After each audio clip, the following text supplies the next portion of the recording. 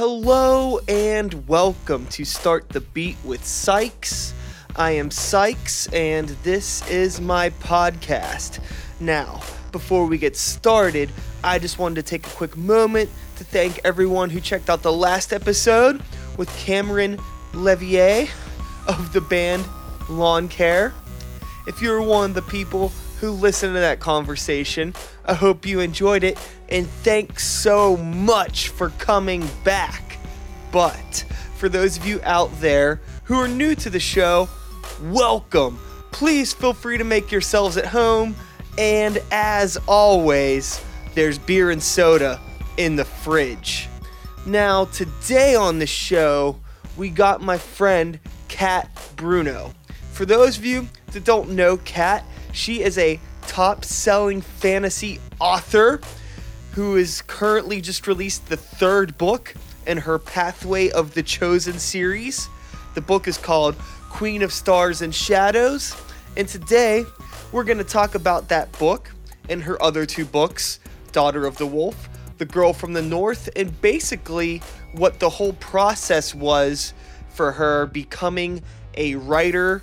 And then we go from there into getting your book published, and then figuring out how the hell you're going to promote that, especially when you're somebody who is a adult, a mother, and has never really done much of anything in terms of needing to promote some type of a product that you have personally created yourself and that you're trying to maintain some sort of a financial stability from, on top of, building a fan base and becoming a part of the community of local independent writers and just independent writers all over the place. Big surprise, I'm rambling as I usually do, but I think you have a pretty good idea of what this talk's going to be about, and I think you're really, really going to like it.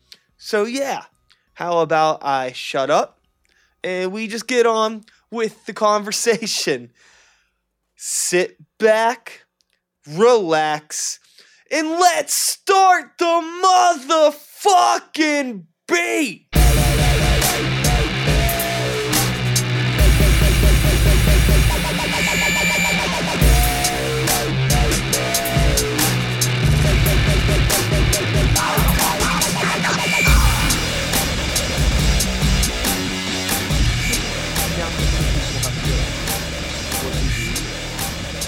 Started talking before I hit record about how you are recently getting into anime through your two daughters. Yes.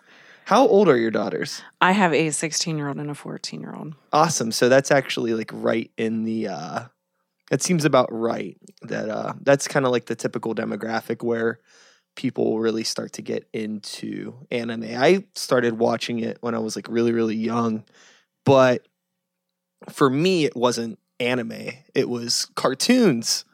And then as I got older, I started to realize that it was kind of its own thing. We're talking about storytelling in anime and in animation in general, and how there's this potential to really tell a story in a way that you always necessarily can't using like a live action medium. And then kind of going into what you do as a writer, I'm sure that it's easy to pull inspiration from that, which you told me that you have. I did, yeah, and especially I'm on my third book now, and it's a series, but my third book, the one that just released a few weeks ago, Queen of Stars and Shadows, it's kind of it's a third book in a series, but it's also a good starting point to jump into the series. I've written it with enough backstory where you don't have to necessarily read the first two books. This book is set about 15 years after my second book finishes. It's a new protagonist. There's definitely some characters from the first two books, but this is kind of her story now. She's the daughter of the protagonist from my other two books, and she's young. She starts the book around 15, 16 years old. Really right in that kind of demographic and that age range where a lot of animes are set. They kind of do have teenage protagonists a lot of times, or, vague ages. Is that kind of the target demographic for you as an author, or you like maybe like that's like somebody in that age range could read it, but much absolutely. like how we enjoy anime. I think so. I think that when I was growing up, I always read fantasy, and I read epic fantasy, and that's really at heart what I consider myself. I consider myself a fantasy author, especially an epic fantasy author. It's a series. My books are long. My books aren't the length of a lot of young adult books. They're longer. I think they have a lot more complexity and mythology to them. But at the same time, I mean, I do think, I've done some book fest, and I've had a lot of teenage girls come and read my book and want my book and buy my book and talk to me about it. And that thrills me. Like, I'm so excited when I see young girls, wanting to buy my book. So, yeah, I mean, I think that so YA didn't exist when I was a 13, 14-year-old reading fantasy. It didn't, the concept of young adult literature wasn't really picking up yet. Yeah. Whereas now it's its own market. So I think that I fall into both. I've got, everybody has a story like this. If you're a band, an artist, a writer, my mom is, always giving my book out to people, and she has an 80-year-old neighbor in Florida, this 80-year-old man who loves my books. And he's an 80-year-old man. I'm a fantasy writer. He would never stumble upon my book or choose my book any other day. But she gave him my books, and he loves it. And then, like I said, I've got, 14, 15-year-old girls who buy my books at book fests. And so it's exciting. I think that, reaching different audiences is kind of exciting to me. But I definitely think this latest book is very, it's darker. My character is kind of more like a superhero to me. Sure. And I've kind of always envisioned her. I took my time with the first two books kind of getting to this character, but she's the one that I was building towards. So I'm kind of excited to finally be able to give her some page space. Okay. So you got 3 books here. And what's the timeline as far as real world timeline? When did you write the first book? Okay. So the first book, and I don't know if this is common. I can speak for my experience. I don't think it's that uncommon. The first book took me a super long time to write. Between me starting it and it actually getting into print was probably almost a 7-year process. Wow. I mean, I went through so many different revisions, and real life got in the way. I was working a part-time job, and I had 2 kids, and I moved, and, just kind of basically, when it comes down to it, like I said, real life got in the way, and I kind of let it get in the way, so to speak. So then I kind of buckled down. I was like, I'm going to commit full time to this. And so the first book came out in 2014, the early winter of 2014. About just over a year later, I released the second book. Okay. So I had become much more efficient. I mean, I was already writing the second book, while I was in the final stages of getting the first book to print. But that book was maybe a year and a half between when I first started writing to when it was into print. Sure. And then my third book, which is a little bit shorter than my first 2, like I said, they're epic fantasy. So my first book is 155,000 words. It's a pretty long book. It's not like George R.R. Martin length, but it's a pretty long book. It's right up there, close. They consider epic fantasy 120,000 words and above. So my my second one's even longer. It comes in around 160,000 words. Now the third one is only about 125,000 words. I didn't think that I would stop at that short, but it just kind of felt like a really good stopping point. I'm glad that I did. I think that it's a good length for that book. Sure. It's like your radio hit, your potential sort of like yeah, and this right one where it needs to be. So I was much more efficient with it. I kind of. And this is something that I love, talking to musicians or artists or other writers about how you commit to your craft, because I think that's a really difficult thing for a lot of independent artists that often have to work another job or, I hit writer's block for a while and I sat and played video games for 6 months and just couldn't write, Sure. just couldn't write. And so I finally came up with this very arbitrary and very silly rule for myself where I said, Monday through Friday, I have to write 1,000 words. And I did. So I wrote 1,000 words each day. sometimes they got cut, sometimes they didn't get cut, but I just kept pushing that story along to get that first draft out. And I think that's what helped me the most, just committing to something. Like, I know that some people say, oh, you can't force art or you can't make yourself do art, but really that's what I had to do with myself, is say, this is what I'm doing. So I think that's why, like, my third book had a much quicker turnaround. Definitely. I'm sure now, before your first book, you hadn't tried to write a novel or had you written anything prior to that? Well, so I was a creative writing major in college. Okay. I really didn't think in college that I would get into fiction writing. I was sort of into poetry writing, and I did a lot more nonfiction writing then, newspaper articles, yearbook articles, things like that, and kind of did that my first few years out of college. And then, but I always had characters in mind, and once you kind of get those characters in your head, at some point they come out, or you want them out, and I was like, you know what, I'm gonna finally. I have time. My kids were both in school full time. I was like, now it's time for me to kind of flesh out these characters. Okay, so that was when you started the first book. Yes, yeah. Okay. Now, from the gate, did you kind of have this idea of where you wanted this full story arc to go? Were you thinking like, oh, I'm going to write this book and then I'm going to have a second book? Like, did you intend on creating a series, or did that just naturally develop? I think it's a little of both, even though that might not make sense off the bat. No, it totally makes sense. So, like I said, I'm a fantasy writer. That's who I am. And most fantasy books are series. That's just kind of how it goes. And most fantasy books are long. I'd go to the bookstore when I was a kid and I'd be like, oh, what's the thickest book? And that's what I would gravitate towards. So I knew I was going to write something long. I hoped that I was going to write a series. But oddly enough, my first book is the story of my character, who she was the one I always wanted to get to. It's the story of her mom. And really it was supposed to be a few chapters. My first book was really supposed to be a few chapters of background, who she was, how she ended up having this very, demigod type of daughter. Sure. And that few chapters turned into 2 full books. I kind of just, I really liked the character. I think that she kind of surprised me, in an organic way. Because I'm not a type of writer that does an outline. I kind of write. I know where I want the story to go, but I just kind of sit and write. I was just kind of had this realization that I've never really thought about before. You're probably the first fiction writer I've ever talked to on the show, or really in life. I don't know a whole lot of people.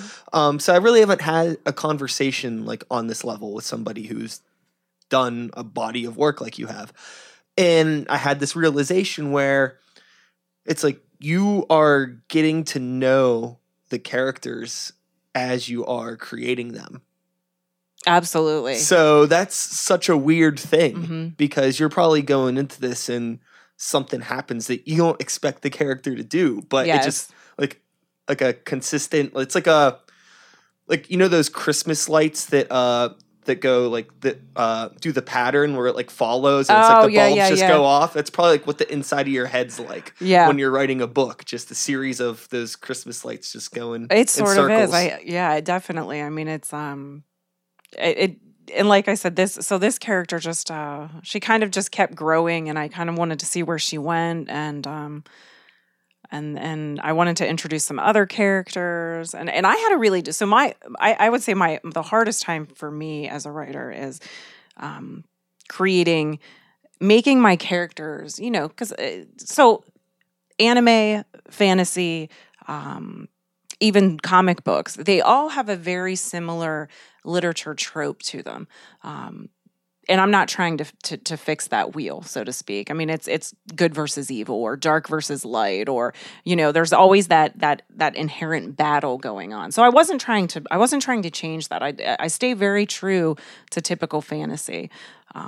So my antagonist, whose name is Conry, he's kind of this. He's the son of a dark god, it was very difficult for me because I found him so complex and so interesting. And he doesn't get a whole lot of page space. He's always that mysterious figure.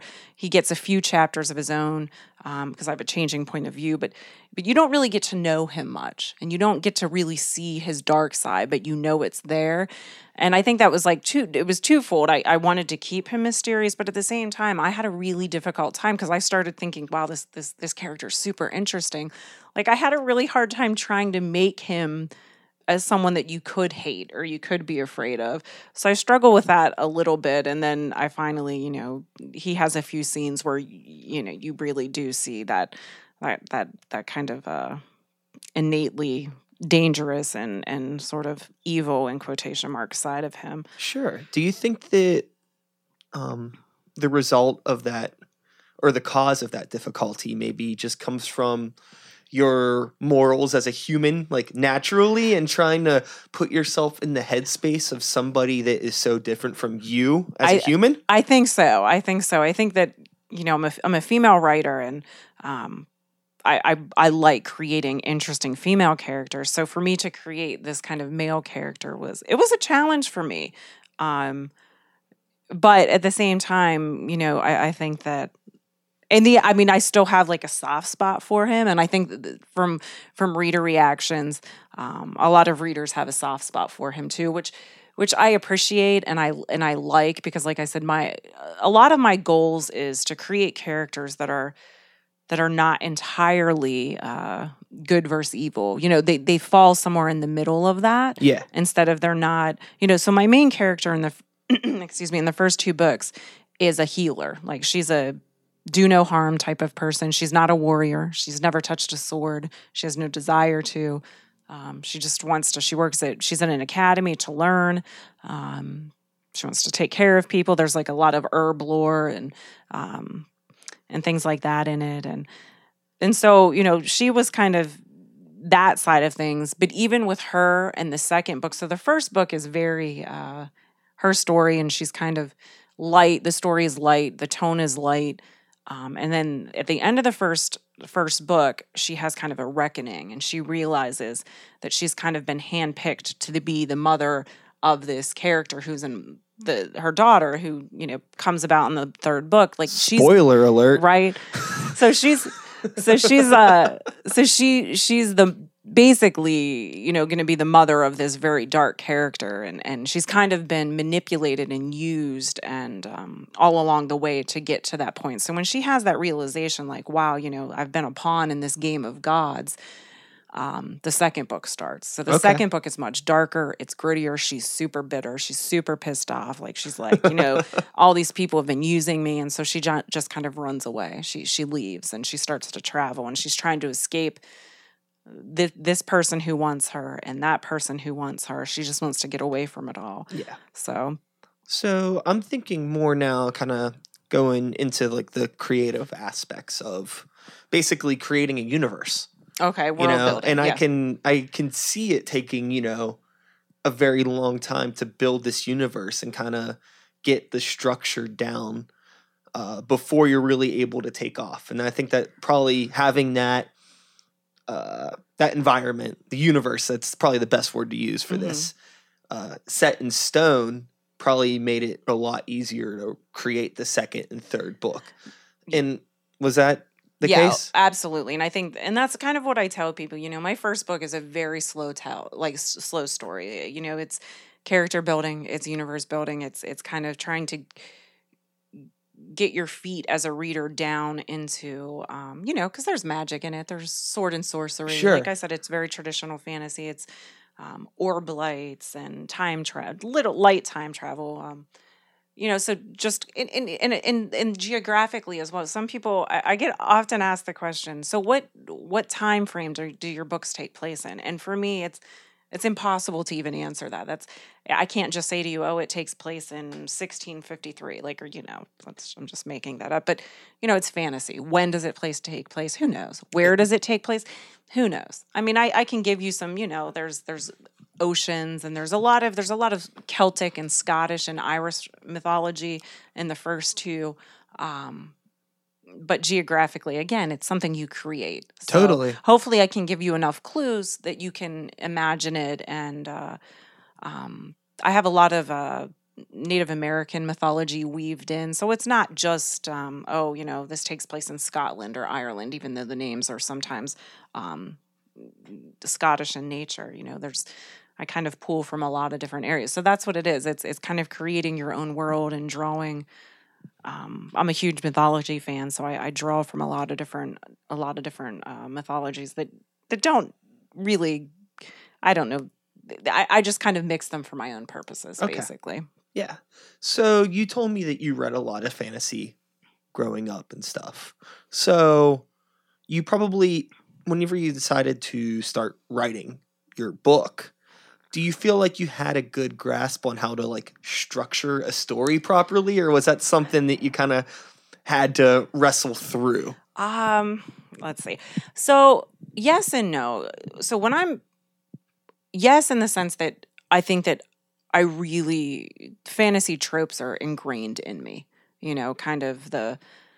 but at the same time, one of my goals was to create characters that I hadn't personally read in fantasy books. I mean, I wanted to, like I mentioned earlier, stick true to like the good versus evil, and then how does that come about? But I wanted to create people that I hadn't seen or read in books before, and a lot of that comes about in my second book. Like I said, my character starts to travel. My first book, there's a complaint in fantasy, and I think that it's a legitimate one, although it's been changing lately. But there's a big complaint that a lot of fantasy writing is very Eurocentric, so to speak, and is very white. So in my second book, my character starts to travel, and she starts to go to different countries, and lots of different cultures are brought into it. But I wanted to do it in a way that was really natural, like, and not forced, Yeah. So the second book, that kind of comes about, and then even in the third one, her daughter starts to travel, and this kind of goes back to what you said earlier. How does your story come about? And in my third one, her daughter heads east to like an Asian type of world with and it's clear in the book. These aren't spoilers, but there's even on the cover of the third book, there's an Asian type of temple in the background of her. And so there's a ton of just like Taoism and Buddhism like ingrained in there. The people that she meets, the way that they speak to her, and their concept of good versus evil is completely different than a Western aspect of good versus evil. To them, it's you can't have one without the other. They're connected. Yeah. It's that yin and yang. So I really got to play with that a lot and really teach myself a lot about Eastern philosophies. And religions, so to speak, through this book. So that's like just what I was about to ask you, actually, was when you're researching for these books, as I would hope that you do, Absolutely. Which you just told me you did, you're getting to learn more about different things, and it's, helping your story, it's enriching your personal life with useful information and stuff like that. So that's really cool how your characters are growing in this universe that you've created, and they're getting to experience different things. And at the same time, you're learning and growing as a human being and just becoming more cultured yourself. Oh, for a while there, I was like Googling and researching Chinese architecture daily. I was like, I feel like I know so much about Chinese architecture at this point. And really, it was for one scene where she's walking through a town. You know what I mean? But I wanted to, and I wanted to get the Keller scheme right. Like it is a lot of doors and wood really red, and yeah, it really is. So, and is it really arced like that? And yeah, it is. And there's one scene where she enters someone's house, and there's no glass, there's silk curtains for windows, and just little things like that a reader might just read that and keep on going. But for me, I spend an hour researching that. Like, what is the structure of a house? How are the courtyards? In a lot of Asian countries, courtyards with intricate, there's different class systems, but in an upper class system, I suppose, there's courtyards that are very intricate and very well maintained, and they in a lot of Eastern philosophies, it's all about balance. So they'll have stones, in a little creek, and they'll have wood next to flowers, and it's all about this interplay of balance and balancing the elements. And my books have, like I said, some magic into them. So I played with elemental magic a lot, and that kind of earth magic and fire magic, and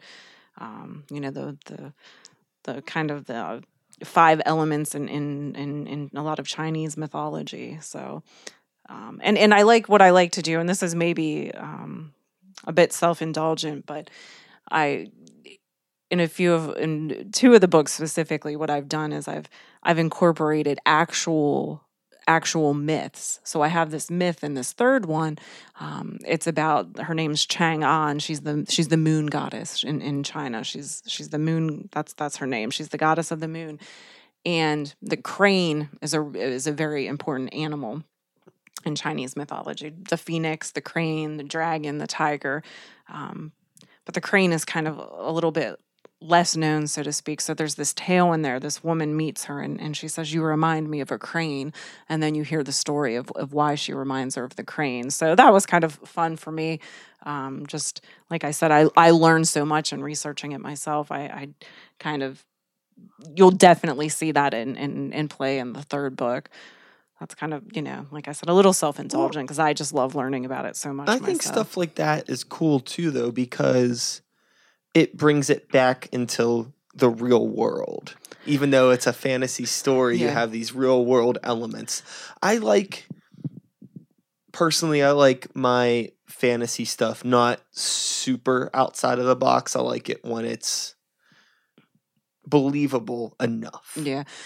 So, and that's, I think that I agree with you there. And that's kind of what, I mean, like I said, I've got some time travel elements that are, it's kind of her magic power, so to speak. She can time walk in this third book specifically. So that's definitely outside the box, but she, like I said, she is a bit of a goddess, so to speak. But going back to incorporating historical reality into fantasy, which I really tried to do in this book.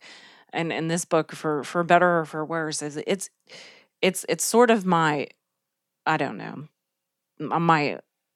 my tome to women. I mean, there are some very significant male characters, and actually in this book in particular, her name's Saoirse. She's the main protagonist, but there's a male character that's kind of her counterpart that gets almost as much page space as she does. He's a super significant character, but so she meets and the emperor at one point in the book, and the emperor's wife is hobbling behind him, and she finally realizes that she's hobbling behind him because she has had her feet bound. So again, I try to create some historical elements, some historical reality into my fantasy world. And is it in a way where maybe your character is learning as you are learning about things or researching them, and it kind of absolutely, especially too because she's a late teenager at this point in the book, and very impetuous and very uncontrollable, and kind of does her own thing, and she's discovering how much power she has. So she's kind of getting drunk with that power, so to speak, and then she's been exiled, which again, not much of a spoiler, but she's been exiled and she's been raised by this group of people. One of them is a very strong, very strict warrior type who kind of has taught her the way of the sword since she could walk. Very significant male character, one of my favorite characters, actually. And then she's another character who's kind of like a forest sprite, like an elf, kind of. Very ancient race. He's been with her, very gentle soul. He's almost like a father figure to her. So she's got that male influence. And then she has a kind of almost like a teacher, just a straight teacher. So she has these three men that have really raised her.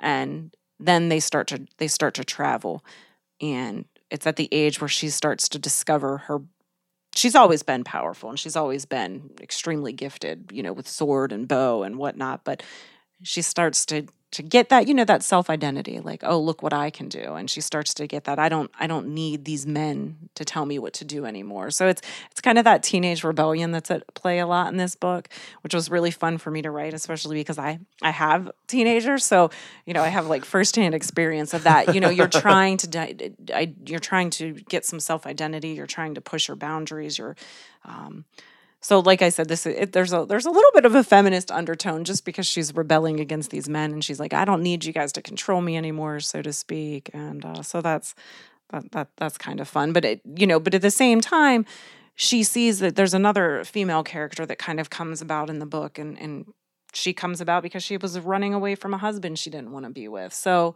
I try to keep it like. She's the main character is obviously, like I said, strong, powerful, impetuous, but I also try to have a range of both female and male characters. I mean, you've got female characters in there who are, more realistic to maybe to history, so to speak, Sure. that are, not as independent. They have to listen to their fathers. And that's also at play because she is in this Asian type country where it is the females are very much have to answer to a father or a brother. So that's been fun. But on the flip side, I have this male character who's kind of her counterpart. And in a lot of fantasy, the male is kind of the hero. That's the hero journey, is usually from the male perspective. And this character, not that he's not a hero, but so she's impetuous and dark, and there's some scenes where you're just like, did she really just do that? And then the male is just loyal and honorable, and he's almost the loyal sidekick while she's out going crazy. So I kind of flipped that on its head a little bit more. Like, it's that old Odysseus, and he's out traveling while his loyal wife is at home, where I flipped it and she's out traveling where this guy is kind of at home waiting for her to return. So all the characters in your book are human.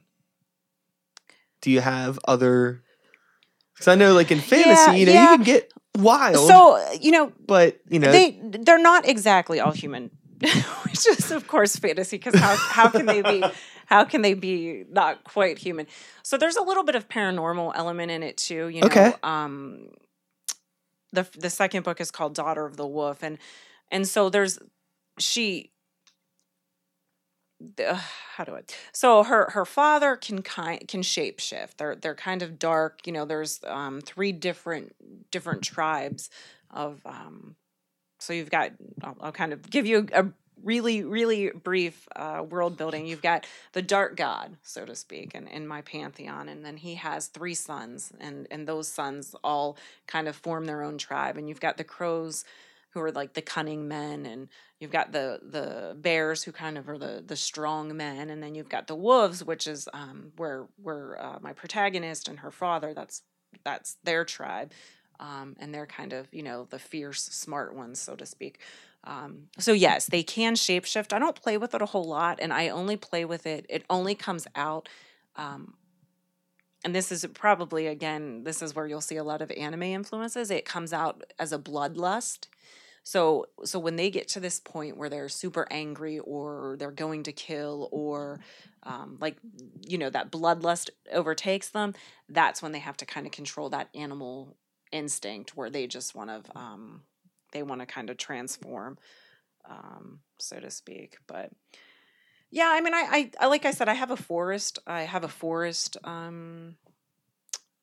forest kind of line of people, but there, it seems like for the most, nothing's too crazy out there. No, definitely. No, I don't have like talking owls or anything like that.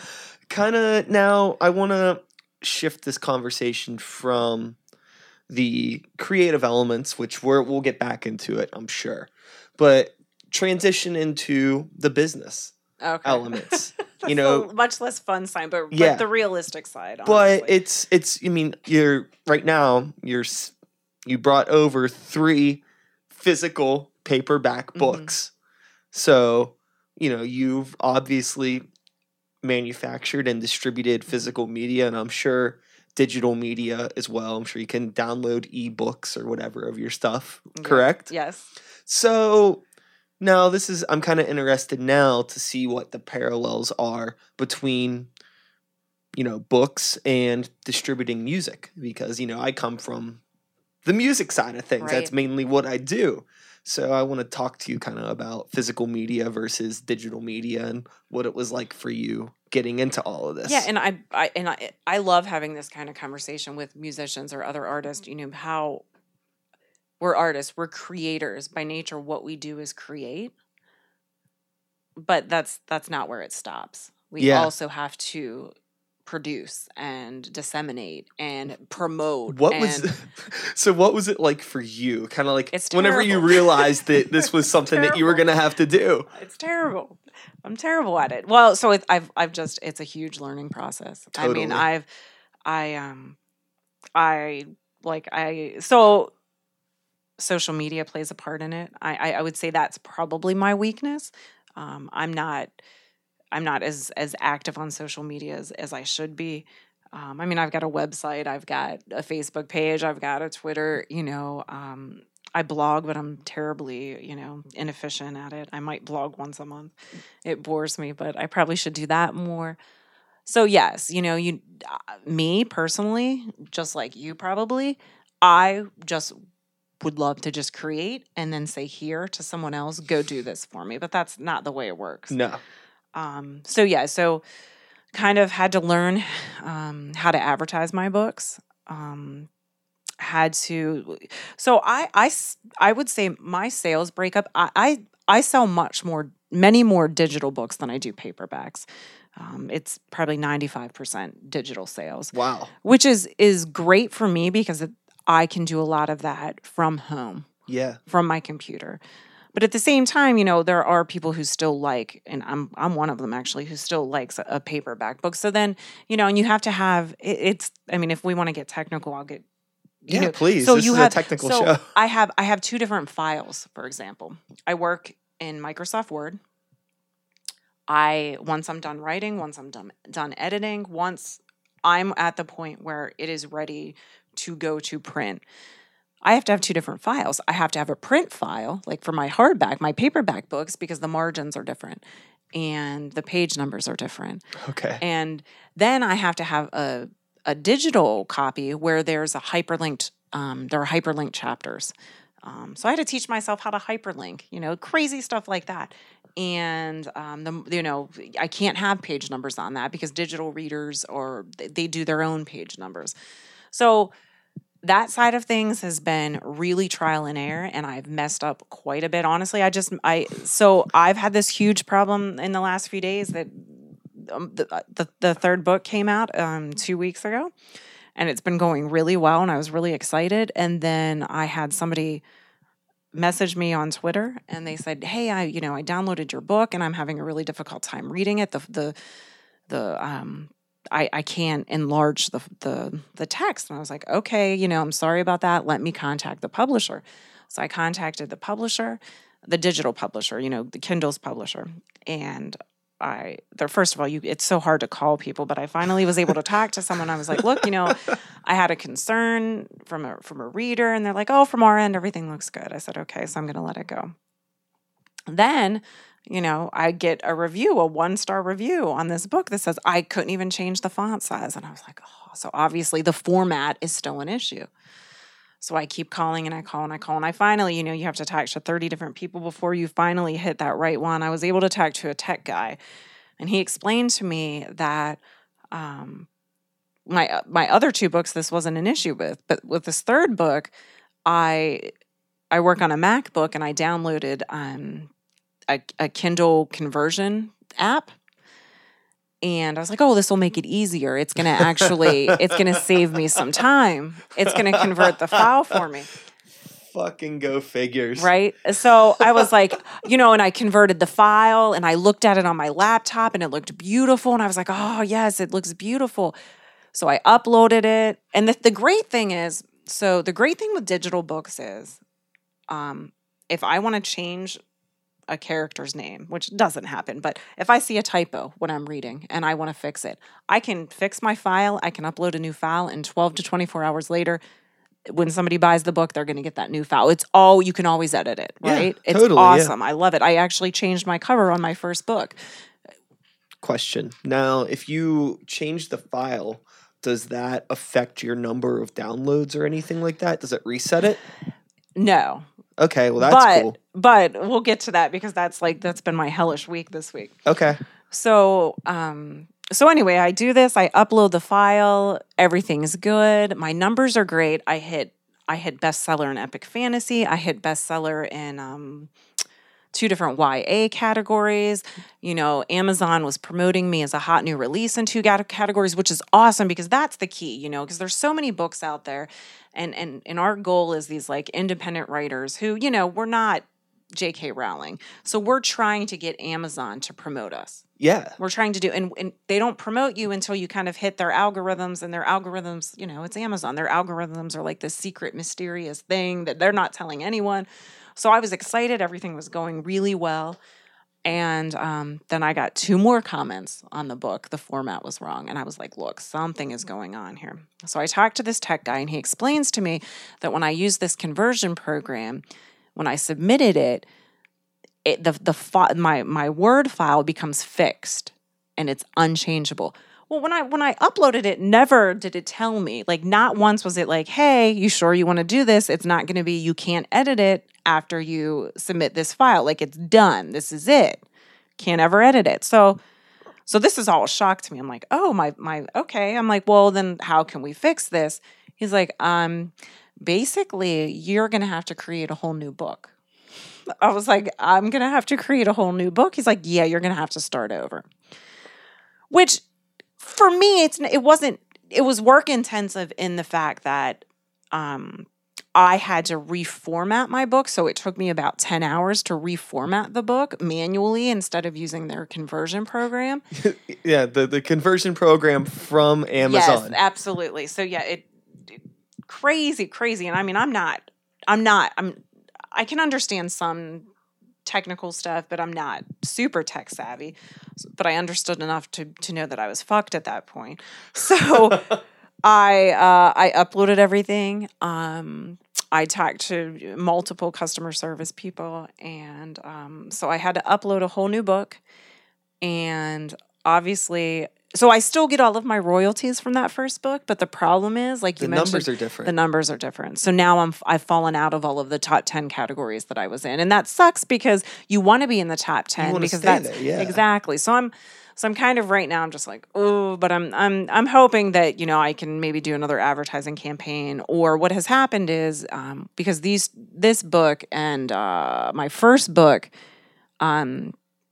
I've gotten a lot of downloads on the first book, so hopefully I'll, you know, the third book will kind of catch up at some point. And maybe some of those people that maybe read the third one decide they wanted to get the first one when they're done. Maybe they're going to pick up the second one. Yeah, so that's kind of what you hope when you write series. So I'm not like totally dejected, but it's certainly been like again, you know, a mistake that I didn't even know was happening, and I was like, shit. Yeah. Now what do I do? Well, I mean, so it's always a learning process, right? No matter how long you've been doing this. You know, you have 3 books now, but the problem is that everything else around you is always changing. So you're always going to be having to adapt to these new things and these weird file formats that you have to learn. That I didn't even know about. I was like, I don't even know what that means. You know, you've been writing for, you know, a decade, and then you have a little file format that completely screws you. Right, exactly. I'm just like some stupid little thing. So I was like, oh, look at my numbers, you know, because I track my numbers every day, and I'm like, oh, everything's going really well. You know,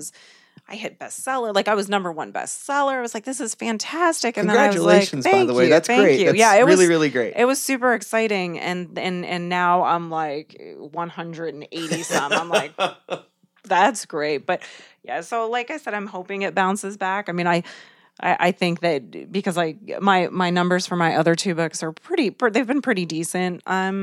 For the last 4 weeks. So I'm hoping that the third book eventually catches up. I was like, oh my God. Like, you know, it's just silly stuff like that you're going along smoothly and then you're like, oh, but you learn, like you said, sure. Everything's learning, and, you know, you're an independent artist, so you're doing most of this yourself. And whenever going back to when you started kind of getting the first book published and done, I'm thinking about me as a musician whenever I was starting. I had other friends and peers who were also musicians. And I could be like, hey, like, where do I go to get t-shirts made? You know, who did you go to record your album? Where did you get your CDs made? I had people that I could ask questions to. Yeah. Now, I imagine that you maybe didn't have any other writer friends, published novel writers, to go to and ask these questions. So how was it? When I first started, excuse me, I was kind of like that lone wolf, kind of sitting in a dark room on my couch and with my laptop. You know, that's I was that so writer. You're just like totally in the blind. Yes. Over the years, have you made friends with other writers and stuff? I have. You know, Pittsburgh actually has a pretty decent literary community.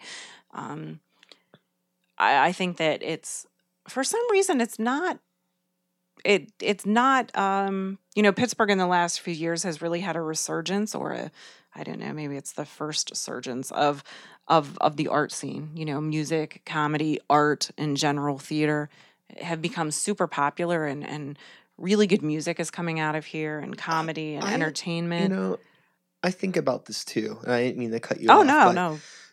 I wonder sometimes about whether this is all new to the city, or just because I'm getting more and more involved in it, I'm starting to discover it. That's a you good know, point. because I can't even imagine. Like, I hear stories about things that happened 10, 15 years ago that I had no idea about, just because I was completely removed from it. But now that I'm involved in this creative community and I'm meeting authors, I'm meeting comedians, I'm meeting people that make movies, it's like, wow, there's so many people doing cool stuff now. Have you always been here? It's just, I think it's just a matter of like, you're diving into a new environment. I think that might be part of it for sure. I will say there's a new website that's run by this guy Nick. It's called Litzberg. It's just kind of popped up in the last, I don't know, maybe year and a half, 2 years, and it's a great website. Check it out. Litzberg.com. It's Pittsburgh with an L. Pretty cute name. And it's like a literary sort of and it lists all the hub. Pittsburgh. Yes, it lists Pittsburgh authors, editors, poets, publishers, bookstores. I mean, Pittsburgh does have some really good independent bookstores, which is awesome. So I will say that's kind of always been around. And I actually have a book signing at Rickert and Beagle over in Dormont, December 5th. So they've been pretty good about helping and promoting and stocking local authors, which is awesome. Stocking, great. Yes. Stocking our books. I would love to be stocked. If anybody out there is listening, you could absolutely stock me. I do have a few. I was just thinking about that would be great. Whoever runs this bookstore just like messaging you, like, I heard you wrote a book. I would love that. I'm not at that point yet. I'm stalking them. I'm like, hey, can I come to your store? Hey, can I come to your store? They're like, I guess. Yeah. So it could be both. But over the last few years, I've definitely met some, just from local signings and local book fest and things like that. There are some good writing, some good writings coming out of Pittsburgh. There's a huge romance writing group and scene around Pittsburgh. Lots of romance writers. How do you feel about that? You just have this look on your face that's kind of like, I don't know about that. Here's the thing. Like, I give them credit, because I will tell you this. My third book, you know, like I said, it's kind of a coming of age story. You know, she's a late teenager by the end of the book, and you know, there's some romance in it, so to speak. And I am terrible at writing romance scenes. Terrible. Like, I don't know how they do it. This is a little bit of a technical side. So before, you know, you write your book, you write your first draft, and hopefully you have some readers who we call beta readers who read it for you, you know, before you kind of start your editing. Okay. And they give you suggestions. One of my beta readers made a really good suggestion to me and said, hey, what do you think about having a glossary of terms at the beginning of the book? Because there's a lot of Asian and other kind of made up words, awesome, so to speak. So I did. I thought that was a great suggestion, and I immediately incorporated that. But another beta reader said to me after reading the book, she said, So I wasn't sure if the two characters have sex or not in that one scene. I'm like, that's how bad I am at writing romance.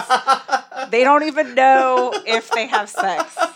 I'm that vague. I am that vague. So I give credit to people who can write the steamy stuff and write it well. That's probably also, I imagine something like that is probably particularly delicate because you're maybe in the back of your head thinking about who's going to be reading your book, what your target demographic is. You don't want to get to a point where you have this sort of, age neutral story. Right. And then all of a sudden it's like X-rated. Right. Yeah. No, mine, I wouldn't even say it's PG-13. But yeah, you need to, but you also don't want to have it to a point where the reader gets confused and doesn't know what's going on. So during the rewrites, I tried to make it more clear that clothes were moved. So I think that, writing seems something that's, really intimidating in a way. I guess I write songs, but I mean, that's just a 3.5-4 minute piece of music. You tell stories, but you're not as, there's not as much responsibility on your shoulders because, you have other sounds and things to help carry the tone of your story, and you're not getting into all these deep details. Yeah, I mean, I can't even imagine writing that. But I think that lyric writing is just as significant. I mean, that's kind of the music. I guess it's a natural fit for me. But that's the kind of music that I gravitate toward. Like when I'm listening to a song, I mean, I can hear the beats, but I'm actually listening. I'm one of those people who I'm listening to the lyrics. Like I'm into music for the story or what is being said. So yeah, I mean, I love good lyricists. I love people who can get a message out or think about it or, can craft something that's just, poetic and beautiful in its own way. That the music enhances it and that accompanies it, but even without the music, just on paper you could read it and it's just like really striking. So in high school actually I tried to make a comic book. I was really, really into drawing and painting, and I liked comics, so it kind of seemed like a natural thing. And I really had no problem drawing it, but just coming up with any sort of a story was so hard for me. So the only comics I did 2 full issues of a comic. Oh, that's fantastic. Wait, where are they? I could show you them. I never published. They were never published, but I have all the boards. It's so easy to publish comic books now. You should publish them. But it's very comical. I just kind of got goofy. Yeah. I think part of it was kind of catered to the style of drawing that I did, which was very animated and kind of silly. My drawing style. And also I think I used it as a crutch just because I was kind of a goofy kid and it was easier to write goofy things, and if something didn't quite make sense or was a little bit too absurd, it was just sort of it's supposed to be silly. Right, exactly. But for me it was just I don't know how to write a real story. Yeah. Oh, that's awesome. Now I do want to see them. I'll show you the comics. I mean, I think that any kind of making of art is just so I'm always interested in where it comes from. You know what I mean? The muse behind it, so to speak. What made you write that song, or what made you write that book, or where did that character come from? And sometimes you have an easy answer for it, and sometimes I don't know. Can you even answer it? Or does it just come from somewhere where you're not sure? It's always different, but I'm always super fascinated just talking to creatives and learning about their process. Something absolutely. that I say a lot is, I like music a lot. I have some records here in the room. A lot of records. I tell people that, I would probably trade a lot of these records in for a DVD or something of just studio footage of them writing and talking about why they wrote the songs, how they recorded some certain sounds, just where they were in their life. All that stuff really fascinates me. Oh, and whenever I listen to albums, I get really lost in all of that other stuff sometimes. Just whoa. I guess maybe that's what makes a great album, is the story that it tells, if it's cohesive and if, you can kind of ride that wave with them. Yeah. I'm really into like albums as full bodies of work. Mhm. You know, it's a completely different topic, but how a lot of modern music now seems to be kind of going away from that. It's all about the single, put the single out, and the albums are just kind of collections of songs rather than like a cohesive body of work. No, I sometimes. think that's a really good point. Yeah, I mean, I think that I agree with you. I like what, again, I mean, I'm a storyteller, so that's the Yeah. aspect I'm always going to look at something from. But what story are you trying to tell? What message are you trying to tell? Is there one? You know, is it subversive? Is it obvious? You know, Yeah. what is it up to the reader or the viewer or the listener's interpretation?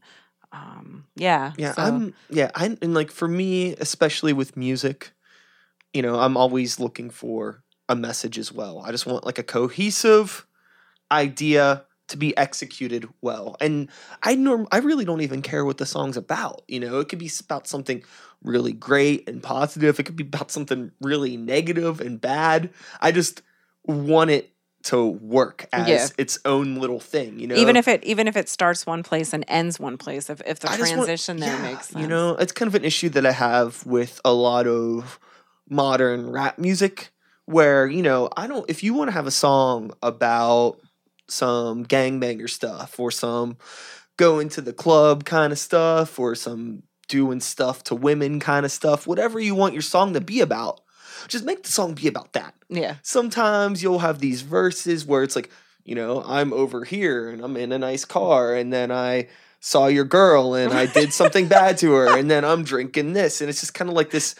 Like, There's you're n- getting way too much done in one day. Yeah, yes. How can you be in It's so like, many I need like a places? story. It's like you're just kind of going all over the place. I can't connect these dots. Just Yeah. let's focus in on one thing and tell me about that.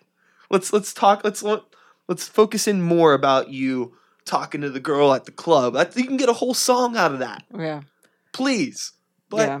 you know, that's just Expand it me. a little That's bit. No, just I me. agree with you. I definitely agree with you. I think that I like I said, no. Because whenever it goes all over the place, it's kind of like, what is the point? I feel like I don't want to say like the title of it being artistic gets stripped from it, but I feel like if there's no craft, No, yeah. then what are you putting Are out you into just- the world? Yeah, What are you creating something and crafting something, or are you trying to make money off of something? You know what I mean? And Yeah. it's not that you can't do both. I mean, obviously, like that's like we talked about earlier, that's where the business side of things comes in. I mean, we as artists, I would say the majority of us want to make money off of our craft. right? Totally. I mean, that's especially as you get older, you have other responsibilities, yes, you yeah. have children, comes- Jesus real Christ. real life comes along. You only have so much time in a day. Mhm. 100% of yourself as a person to give. The more things you want to do, that 100% gets divided. You got to figure out So yeah, you have what to, works best for you. and you have to find that balance, which again is, I think, something that's completely that is extremely interesting to talk to other creators about as well. How do you make money off of what you create? You know, and that goes hand in hand with the business side of things. Like, how do you take your passion and be able to make a living off of your passion? And I when I meet artists, musicians, I met a musician a few months ago. He was in his mid-20s, and he quit his full-time job. He moved in with his mom, but he was like, I want to dedicate everything I have to making my music. And if I had to move home to do it, then I had to move home to do it. I said, that's fantastic. Yeah. You know, you're doing what you need to do. Yeah, I So, think that, you know, I have friends who are artists, but, you know, going in like, and they have this thing where they're creative people, really good at what they do, but it's not what they want to do. You know, they're comfortable with living another life and the art just being the thing that they do. the hobby. So And to that's speak. totally fine. Mhm. But I also have friends who are talented artists and, you know, will say, like, this is what I want to do. But, you know, they're still working a job that they don't like and they're not really It's so giving it the effort that it needs. And it's like, so difficult. it's really, really hard to so do. difficult. But, you know, I think that, you know, I want to tell those people that, you know, just push for it. You know, if I can make this bullshit happen. You can do it too. But everybody's circumstances are different. Yeah. It's hard to say that stuff. And like, hard to make that jump. and part of me too is like, well, if everybody could do it, then it would be a big problem. And then like, it feels kind of mean, but it's like, you know, well, survival of the fittest, I Right. guess. You know, there's a reason why and everybody that's- isn't a successful artist. Yeah, and I But- think that goes back to you can be the most talented person, and if you don't invest in that other side of things, if you don't, you can create and create and create, but if the only person that sees it is, you know, people that come into your house, Sure. Yeah. and if you're satisfied with that, so be it. Some people, I mean, I would be perfectly content to sit in my house, produce books, make some money, and be completely unknown. That's fine with me. Like, Yeah. I'm not in it for fame. Nobody needs to know my name. Like, I just want to tell some stories and be able to travel, and you know, that's it. That's it. Some people are in it for fame. Fine. Like, we're all in it, I guess, for different purposes, and maybe that's step one. Like, maybe that is step one as a creator. What am I in this for? It's like a really just kind of a somewhat touchy subject for me right now, because I have a really good friend who I know won't listen to this, but I'm not gonna say their name. But somebody who I recently became friends with, who is insanely talented. I'm like one of the most talented people I've met in a long time across multiple platforms. Like intimidating to a point where I'm like, What am I doing? what exactly? Right. But they have that thing where, like, you know, I want to do this, I want to do more stuff with what I'm doing, but they don't put themselves out there. So I've been trying so hard to just like pull them out of their house, literally, and just get them involved in things, because I know people who could help them. And I think that if I could get them involved in the community and start meeting more people, they can see, you know, how easy it is, the potential's there. Because they just recently moved to Pittsburgh. Oh, okay. So you know, it's kind of like gotta this break weird, like, that fear outsider factor. thing. But I mean, the stuff that they're producing is like blows my good luck mind. with And that. I I know mean, a lot of people. I meet a lot of people. Yeah. So that's not something that I just And that's awesome say for lightly. you to kind of take on that mentoring role. You know what I mean? Yeah. That you're trying to help someone, and I think that's really, really, really important in the artistic and entertainment industries. Like, you know, kind of. I've gotten some advice from people. I really appreciate it. I've had some people ask me things that I try to tell them my perspective, and you know, I don't know if what I'm doing works, but I'm going to tell you what I'm doing, you know, if you want to know. So I think it's great that artists helping artists supporting artists, Yeah. you know, across genres, you know, musicians interviewing writers, you know, I love there's nothing I like more than going to a bar and listening to live music. Like that's, you know, I mean, my boyfriend's a comedian, and I go to comedy shows all the time, and they're fine, and I like them. But there is nothing that I like more than going to listen to local music. You know, and I'm not going to big concerts. I mean, I went to Pearl Jam a few years ago when they were in Pittsburgh, but I mean, I like we go. There's this dive bar about 10 minutes from where I live, and it's a dive bar in that you can actually smoke in this bar. Sure. And it's small, and it's in kind of the middle of nowhere. It's 40 minutes outside of Pittsburgh, and they get some of the best local bands, and even bands that are traveling through. And all the artists that I've talked to, all the musicians that have performed there and work with them, say that the owner treats the musicians fantastically. The stage is tiny. Frankly, I don't even know how they all fit up there. They're performing in front of maybe, 20 people some nights. Like, I don't even know how the bar makes any money, like, because their drinks are cheap. Like, it's just great. But we go there a few times a month on Friday or Saturday nights just to kind of listen to music, and it's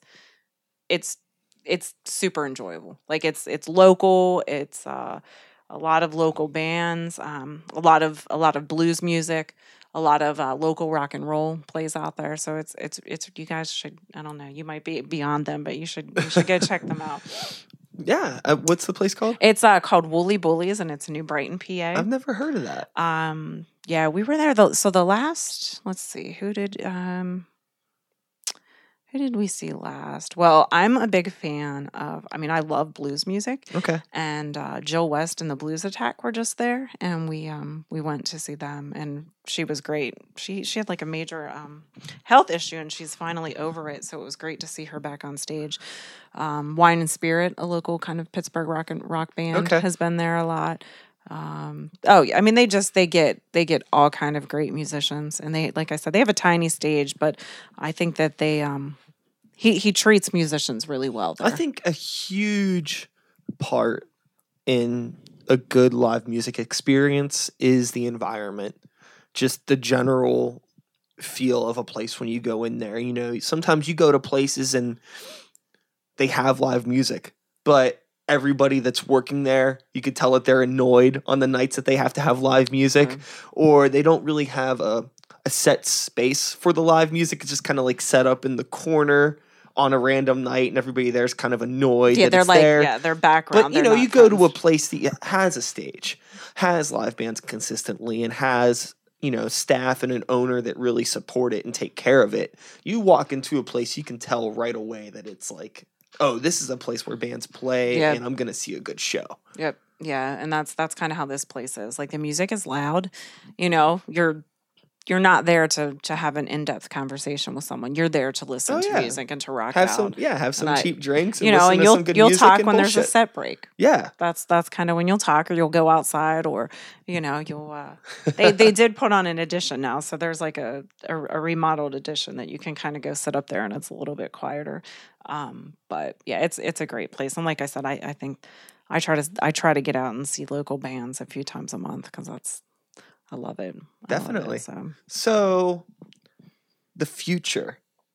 What the hell is next? Are you going to continue the series? I am. Yeah, I have to continue the series. I mean, this book some shit's unresolved. It's definitely unresolved.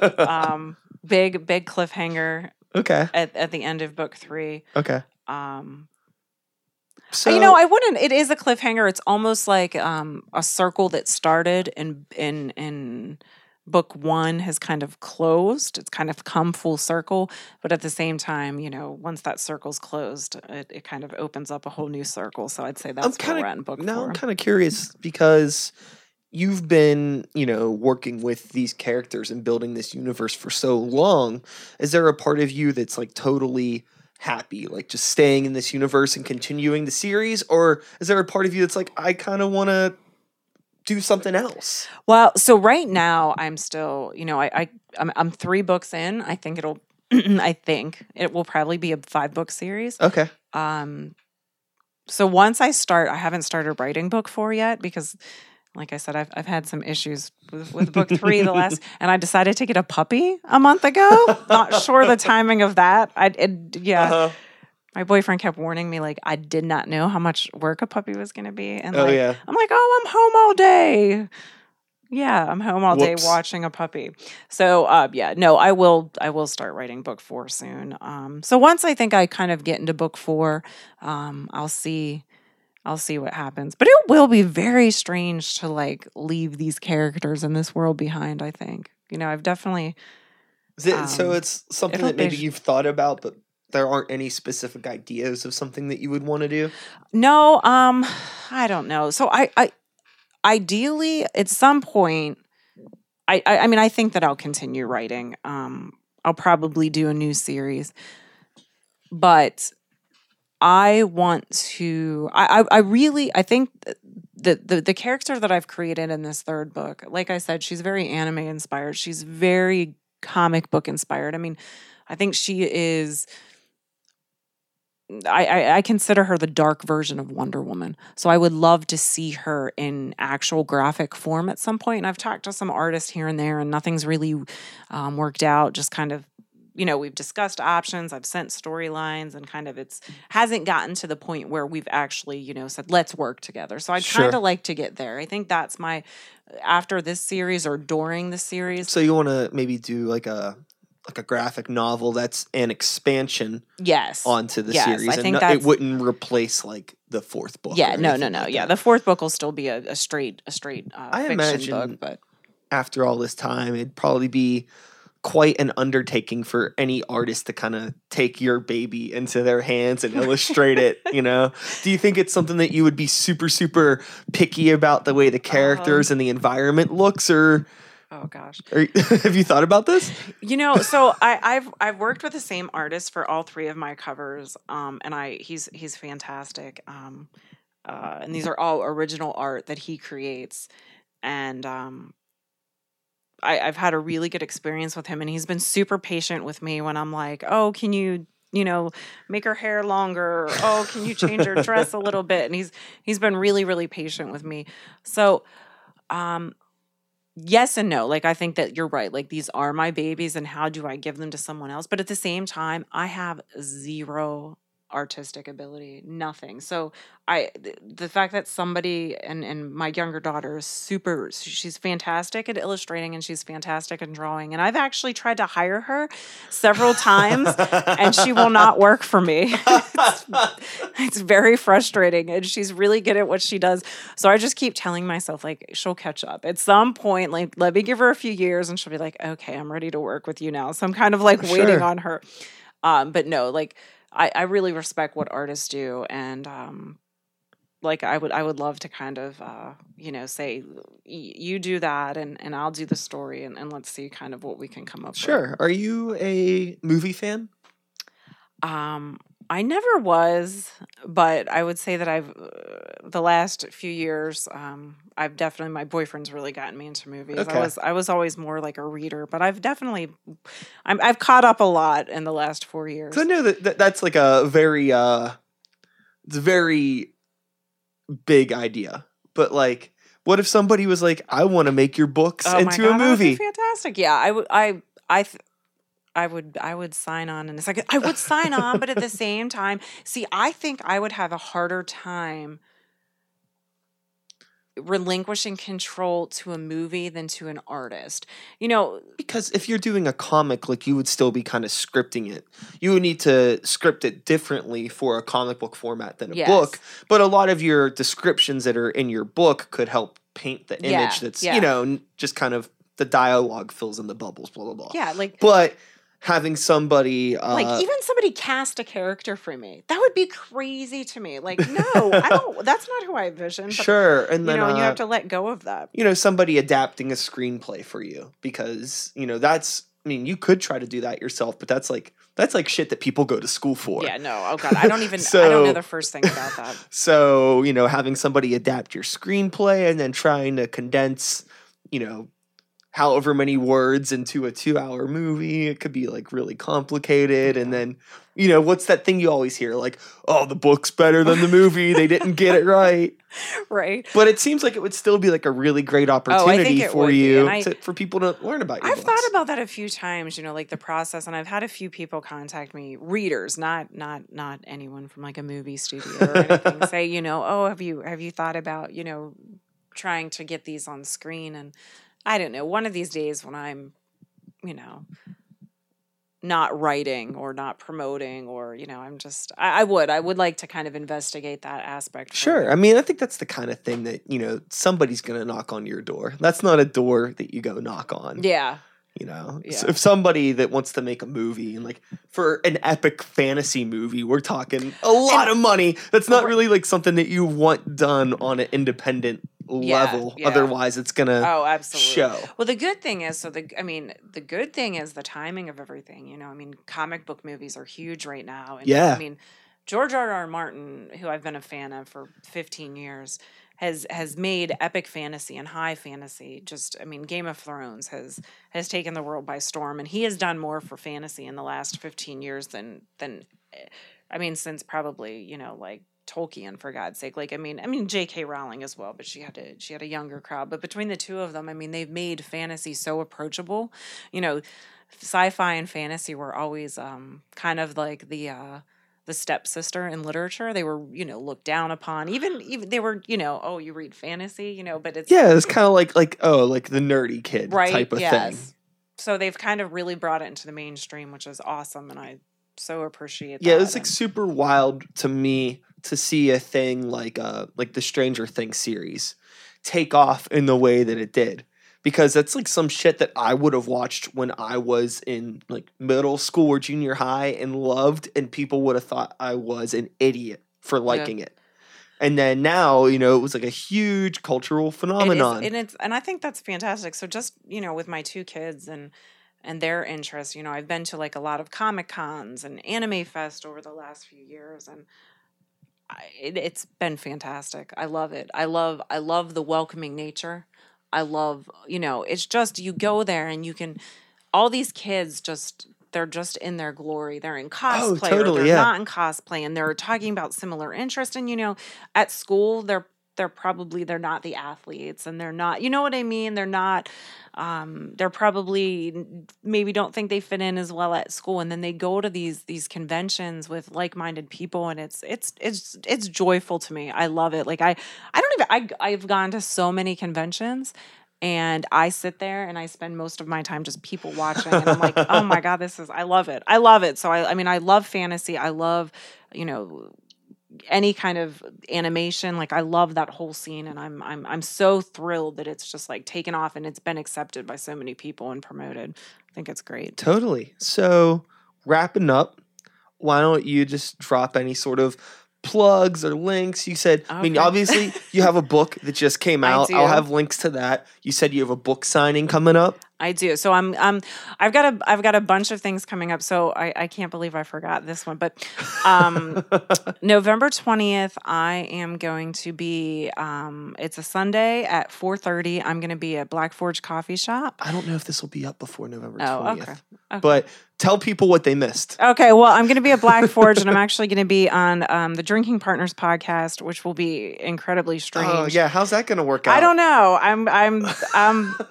I hope I get drunk. I'm usually the one driving the drunk one home from the podcast.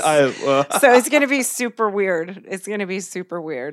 So we'll see how that goes. I'm going to do a podcast with them and a signing, and then December 5th, I'll be at Rickert and Beagle and Dormont. This will definitely be up before. Okay, and that's at 12:30. I'll be there. 12:30. I will be there signing books. Stop by and see me. I'm on Twitter, @CatBrunoX. I'm pretty boring on Twitter, but you can follow me. I've got Facebook. You can find all of my books on Amazon. In physical and digital form? Physical and in digital form. For readers out there, there's an awesome site called Wattpad, WATTPAD.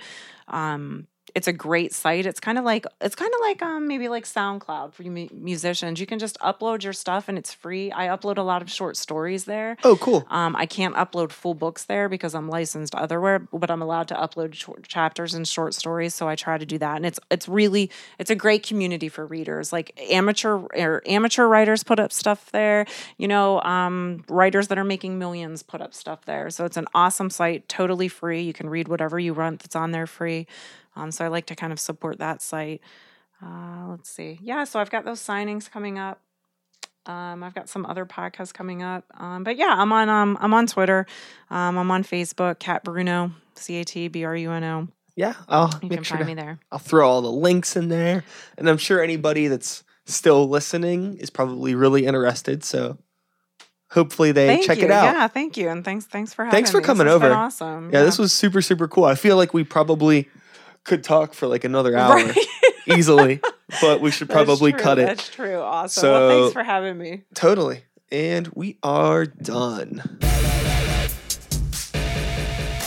And that is all, folks. Thanks so much for listening. Hope you enjoyed the conversation. Kat is awesome, and I really hope all of you take advantage of the awesome stuff that she's putting out into the world for you in your minds and your imaginations. Yeah, all the links to her stuff are in the description. Please be sure to check them out. And yeah, I'll be back again in a few days, actually, only in just a few days, with a new episode.